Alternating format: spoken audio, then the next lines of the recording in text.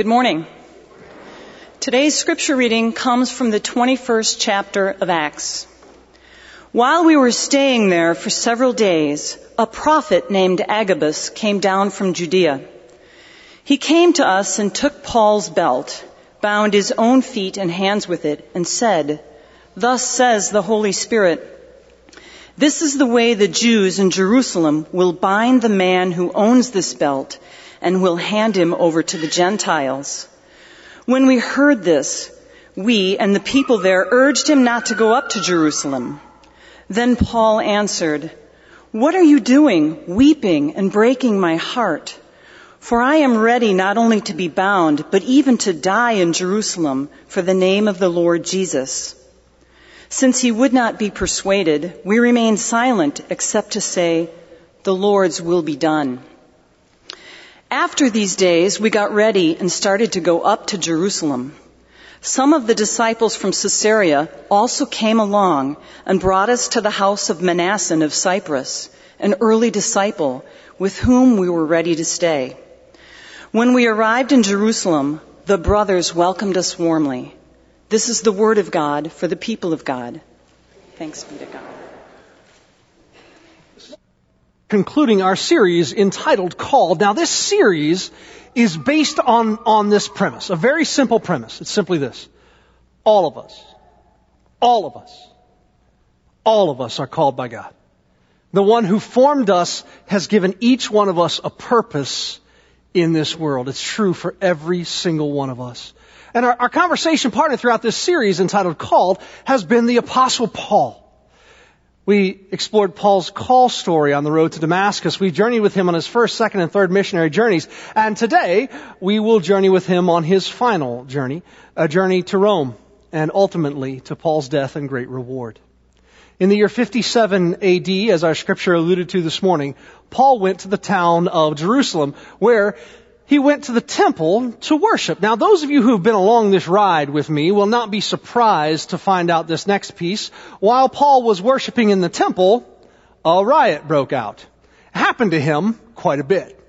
And he got arrested because the riot broke out while he was there worshiping, and he was taken to the town of Caesarea. Now, if you will look on the screen or on the back of your bulletin, you're going to find a map, and you'll see there on the bottom right portion that there is the city of Jerusalem. Paul was taken northwest to the city of Caesarea. My wife Andy and I have been there on our trip to Israel. It is a fascinating place to see because Paul was held in prison there for 2 years on that eastern edge of the Mediterranean Sea, awaiting his transfer to Rome. And while Paul was there in Caesarea, he had the opportunity to share the gospel with 2 Roman governors and a king by the name of King Agrippa II. And here's what's important about King Agrippa II. King Agrippa II was the last king of Israel. And the book of Acts records the conversation that took place between Paul and King Agrippa. And after Paul shares the gospel with King Agrippa, what King Agrippa II, the last king of Israel, says of Paul, he says, "I find no fault in this man, no reason that he should be imprisoned." Now, we could talk about this exchange in terms of allowing the old to give way to the new. Or we could talk about how our Jewish roots inform our Christian lives, but that's not today's sermon. So for today, suffice it to say this. When the last king of Israel encountered the first great apostle, he found no fault in Paul. Paul remains in Caesarea for 2 years. And then he boards a ship bound for Rome, where ultimately he will stand trial before the emperor of Rome himself. Paul's journey across the eastern Mediterranean should have taken him about a month. It should take you about a month if your ship doesn't sink. Paul's did. If you look just below the boot of Italy there, you see the island of Malta. It's just a little speck on the bottom left-hand corner of your map. Paul's boat ran aground on a sandbar just off the island of Malta. Now, Paul knew this was going to happen. God showed him in a vision, and Paul prophesied about it. And what Paul said was, not only is the ship going to run aground and be destroyed, but all 276 voyagers will be saved. And that's exactly what happened. The ship ran aground on a sandbar, and the waves beat it to oblivion. But miraculously, all 276 people make it onto Malta's shores. That afternoon, as they are establishing a camp, Paul is sent out with a delegation of people to collect firewood. And while he's collecting firewood, he is bitten by what the Bible calls a viper. So let's just recap for a second. Paul has been called by God. He's answered his call. He's gone on 3 missionary journeys. Now he's been arrested, tossed into prison. His ship sank, and he just got bitten by a snake. How do you think Paul would have felt in this moment? You know what he did? He took the opportunity to preach the gospel. It's amazing to me what Paul would do. Paul took advantage of the fact that he was in prison to proclaim the gospel to the prisoners. He took advantage of the fact that people had been in a shipwreck to give glory to God that not one of them had passed away. He gave glory to God about the fact that though bitten by a snake, he never even ran a fever. Paul, we'll come back to this in a minute, but Paul never missed a chance to answer the call of God on his life. Ever. Eventually, they ditch the island of Malta and head north. They land on the western side of Italy in a town called Puteoli around the year 60 AD. About 120 miles outside of Rome. It would take them about 6 days to walk from Puteoli to Rome. But when they get about 40 miles outside of Rome, they come across this city called the Forum of Appius. And while they're there, Paul meets these people who are Christians. And the interesting piece is they had become Christians because they'd been evangelized to by the missionaries that Paul had sent forth when he was in Ephesus. They were Paul's spiritual grandkids. And Paul told them his story, that he was going to Rome to stand trial for his faith. And they said to him, well, we're not going to let you go alone. So this group of people started journeying with him. Then, 10 miles closer, 30 miles outside of Rome, they come to this little town called the Three Taverns. Find more Christians, evangelized by the missionaries that Paul had sent while he was in Ephesus. Again, more spiritual grandchildren. They agree, no, you're not going to face this alone. So I just want you to think about this from the perspective of a guy named Julius. Julius was Paul's jailer. He was the poor schmuck that had to take the Apostle Paul from Caesarea all the way to Rome. And Paul didn't have a lot of good luck on his journeys, right? That's why I call him a poor schmuck, right? So Julius takes Paul, and I want you to think about what it must have felt like as they were walking towards the gates of Rome, because it wasn't just the prisoner and the prison guard. It was the prisoner, the prison guard, and a host of witnesses. And here's the point. The salient point that I hope we take from it.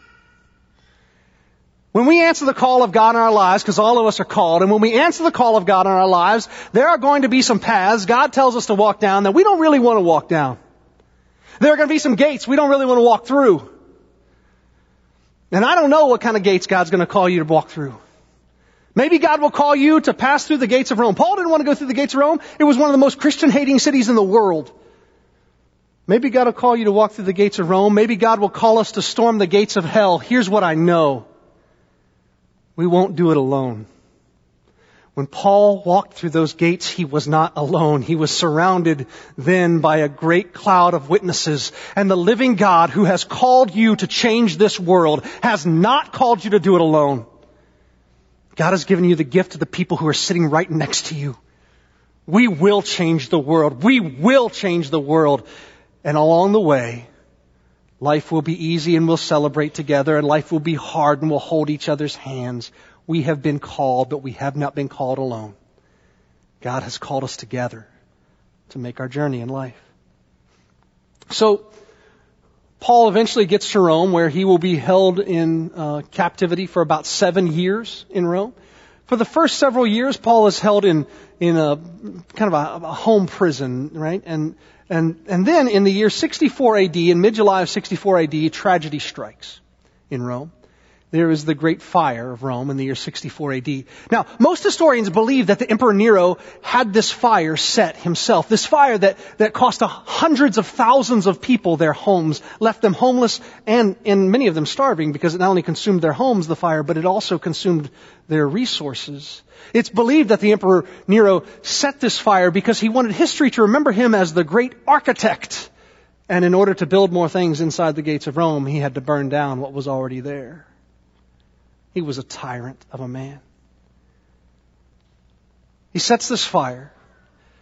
And the Roman historian Tacitus tells us that Nero couldn't stand the heat in the proverbial political kitchen he had established for himself, so he had to start shifting the blame of who set the fire. And guess who he shifted it to? Christians. Tacitus, the Roman historian, says that Nero himself blamed Christians for setting the fire in Rome, which began the first great persecution of the Christian church. Paul was already in custody. Soon the Apostle Peter would also be in custody. And in time, all but one of the first generation of apostles would be martyred for their faith. Paul is held under house arrest for about 4 to 5 years. And then he is taken to a place called Mamertine Prison. And if you look at the screen, you'll see a picture of Mamertine Prison. This is the Mamertine Prison. This is the cell in Mamertine Prison where Paul was actually housed. And what's interesting is it's not just Paul who was housed in this cell. Also, later, the Apostle Peter would be housed in this same cell. And two very important things happen while Paul is in Mamertine Prison. First, Paul begins to evangelize. Not only to his fellow prisoners, but to the prison guards alike. Paul holds a number of baptisms in his cell, in this cell right here in Mamertine Prison. My brothers and sisters, we put all Paul's life together, we learn a lesson from him. Whether we've been arrested or shipwrecked or bitten by a viper, whether we've been stoned to the point that we can barely walk, but we get up and go back in the city, no matter what happens to us, at least the thing we learn from Paul is Paul wasn't going to allow any circumstance to keep him from answering his call. I think one of the great differences between Paul and many modern Christians is this, myself included. We're delighted to share our faith if the perfect opportunity presents itself. Right? It can't be at work, because that would be inappropriate. Can't be at school, because that would be kind of weird. Got to have a healthy relationship with the person, and the idea has to come up organically. But if all the situation is perfect, then I can imagine myself sharing the faith, right? That's not the way Paul did it. It didn't matter if Paul was in prison, or if he'd been bitten by a viper. It didn't matter if his ship was wrecked. It didn't matter what situation Paul found himself in, high or low. Paul was going to take every opportunity to share the gospel, every opportunity to answer his call. Because he was convinced that what he was doing, the work God called him to do, was a work that needed done. And so at every single opportunity, Paul chose to answer his call. The book of Acts does not record Paul's final days, but a second thing happens while he is there in Mamertine Prison. Paul also writes his final letter from this place. A letter we still have today in the form of the book 2 Timothy. And in 2 Timothy, Paul says these words, I have fought the good fight. I have finished the race. I have kept the faith. And now there is in store for me a crown of righteousness, which our God, the righteous judge, has prepared not only for me, but for all who endure. Paul knew what was coming. The book of Acts doesn't tell us about Paul's death, but we can piece together extra biblical accounts to tell us what happened. Somewhere around about the year 67 AD, the Apostle Paul was called from his cell in Mamertine Prison, and he was granted an audience with the Emperor Nero. A man that Paul knew hated Christians. A man Paul knew had Paul's own fate in his hand. How would Paul conduct himself, I wonder? Would Paul cower before the great man? No, of course not. The greatest apostle took the opportunity to share the gospel of Jesus Christ with the most powerful man on the planet. Those extra biblical accounts tell us that after Paul had shared the gospel with Nero, he was taken from the emperor's presence, where he was immediately beheaded. Paul's story, though, is not ultimately summarized in the way he died. Paul's story is summarized in the way he lived. The Apostle Paul was a follower of Jesus Christ for 30 years. He followed Jesus for 30 years, and the world would never be the same because he was called. He was gifted. He was empowered to change the world.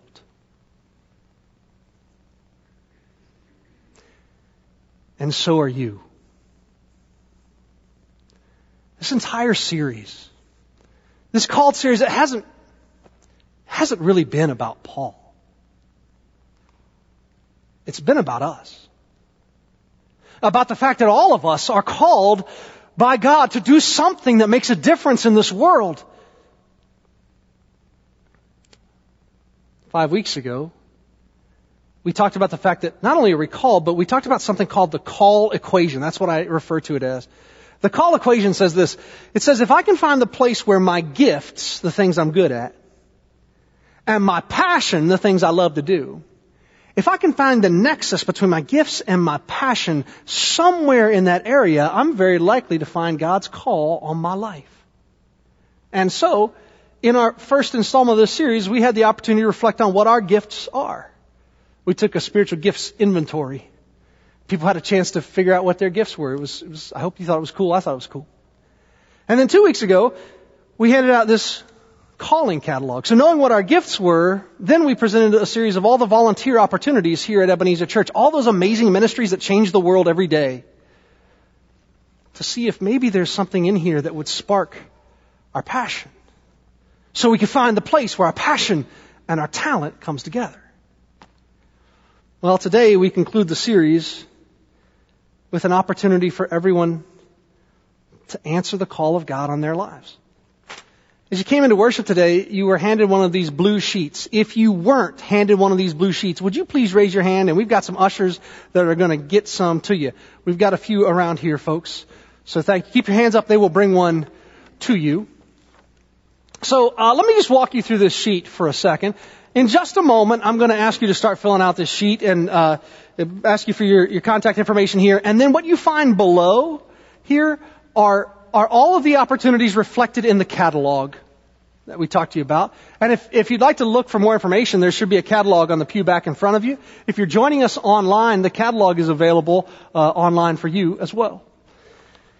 So what I'm going to ask you to do is to think about all the opportunities here to volunteer to serve, and then to maybe circle something that you might be interested in doing. Now, maybe some of you are already doing great things here. Praise the Lord. Thank you very much. Some of you know that your gift is teaching, and so you're working in our children or our Access or our TNT ministry. God bless you guys for changing the world. If you're doing what you want to be doing, circle that thing.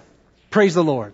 Some of you may feel called to the holy work of our parking lot ministry, and you said, wait, did you just say the holy work of our parking lot ministry? Yes, I did. And here's why. Because you never get a second chance to do what? Make a first impression. The people on our parking lot team are the first impression of Ebenezer Church.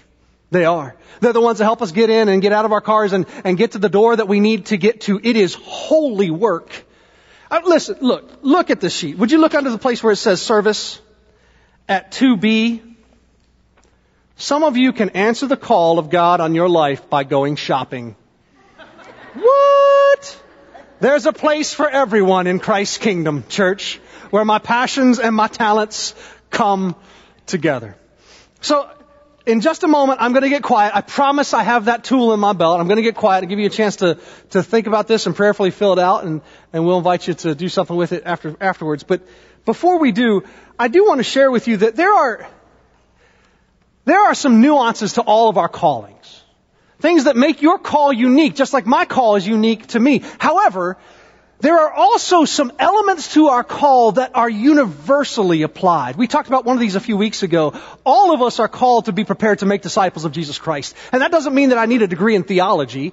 It means I need to be prepared to give a reason for my faith, to tell my story about how Jesus Christ has impacted and transformed my life. All of us are called to do that.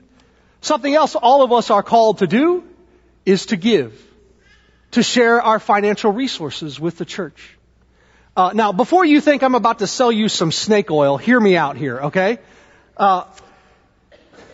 There is an Old Testament and a New Testament paradigm called tithing. The idea is that we give 10% of our income to the work of the local church. And it reminds me of a story. Now, this story was told to me by Mark Miller, so if you've heard it before, just act impressed, okay? But the story goes like this.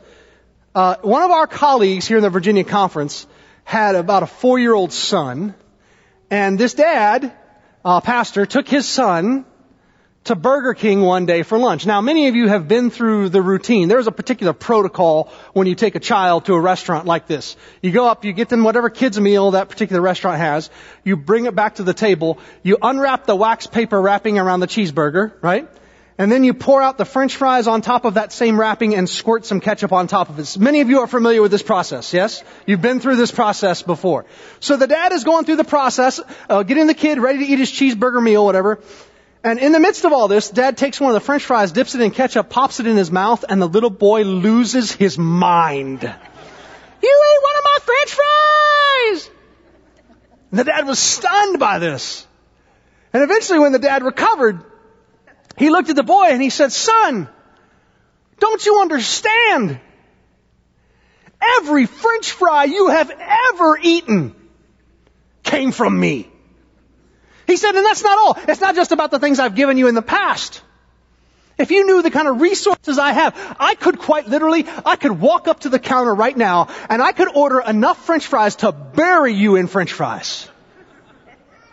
It's not just all the stuff I've given you in the past, but all the stuff I will give you in the future. And then when I ask for my little piece back, you squall. And at that moment, the Holy Spirit kind of erupted in the pastor's heart and said, "Hey, how's your tithing going?"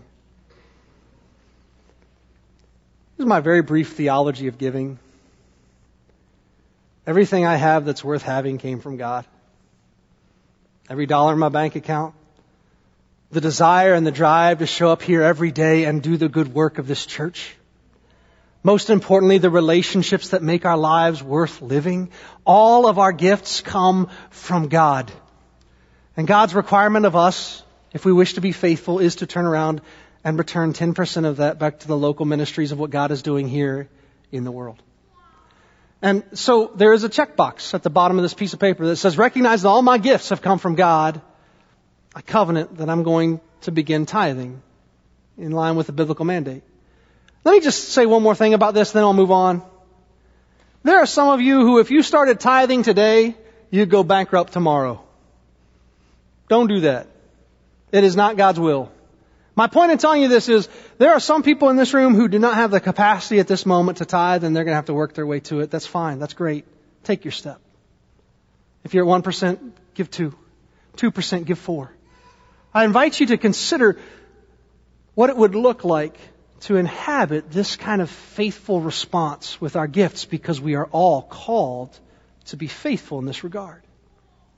So, all of us are called.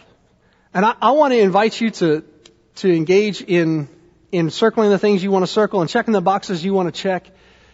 And here's the last thing I really want to say about this before I close up.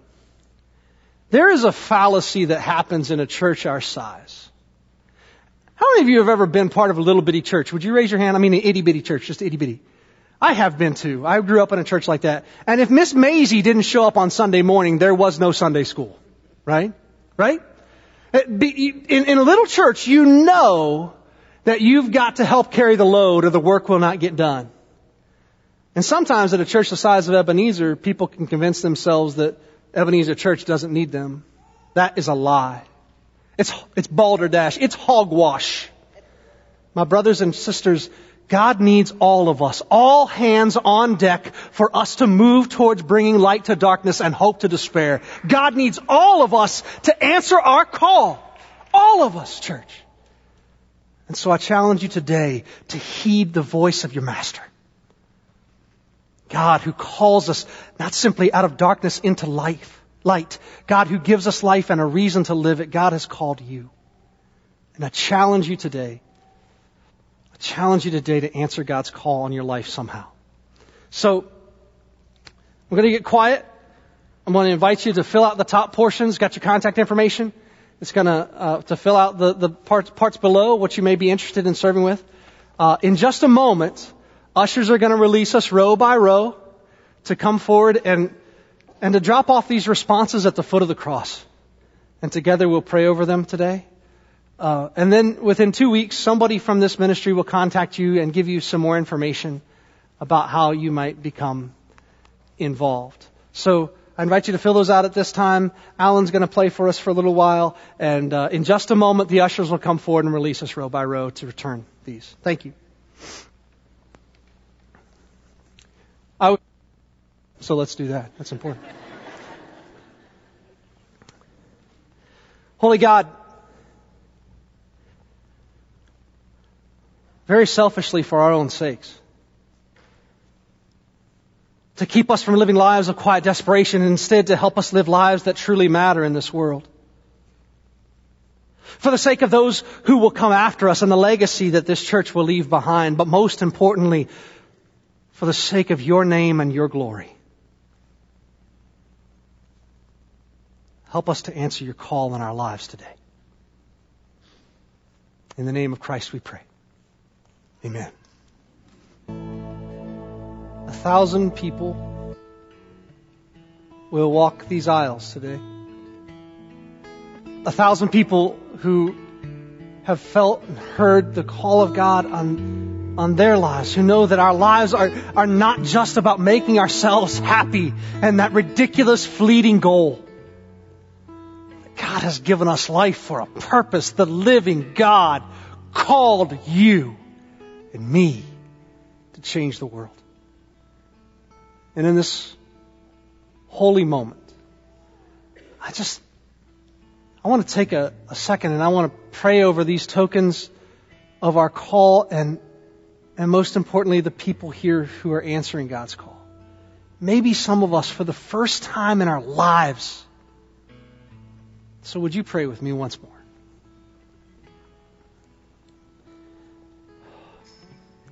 God, we remember the story of a bush that was ablaze but not consumed. And how you spoke with a voice that created the worlds and you called a man named Moses to set your people free.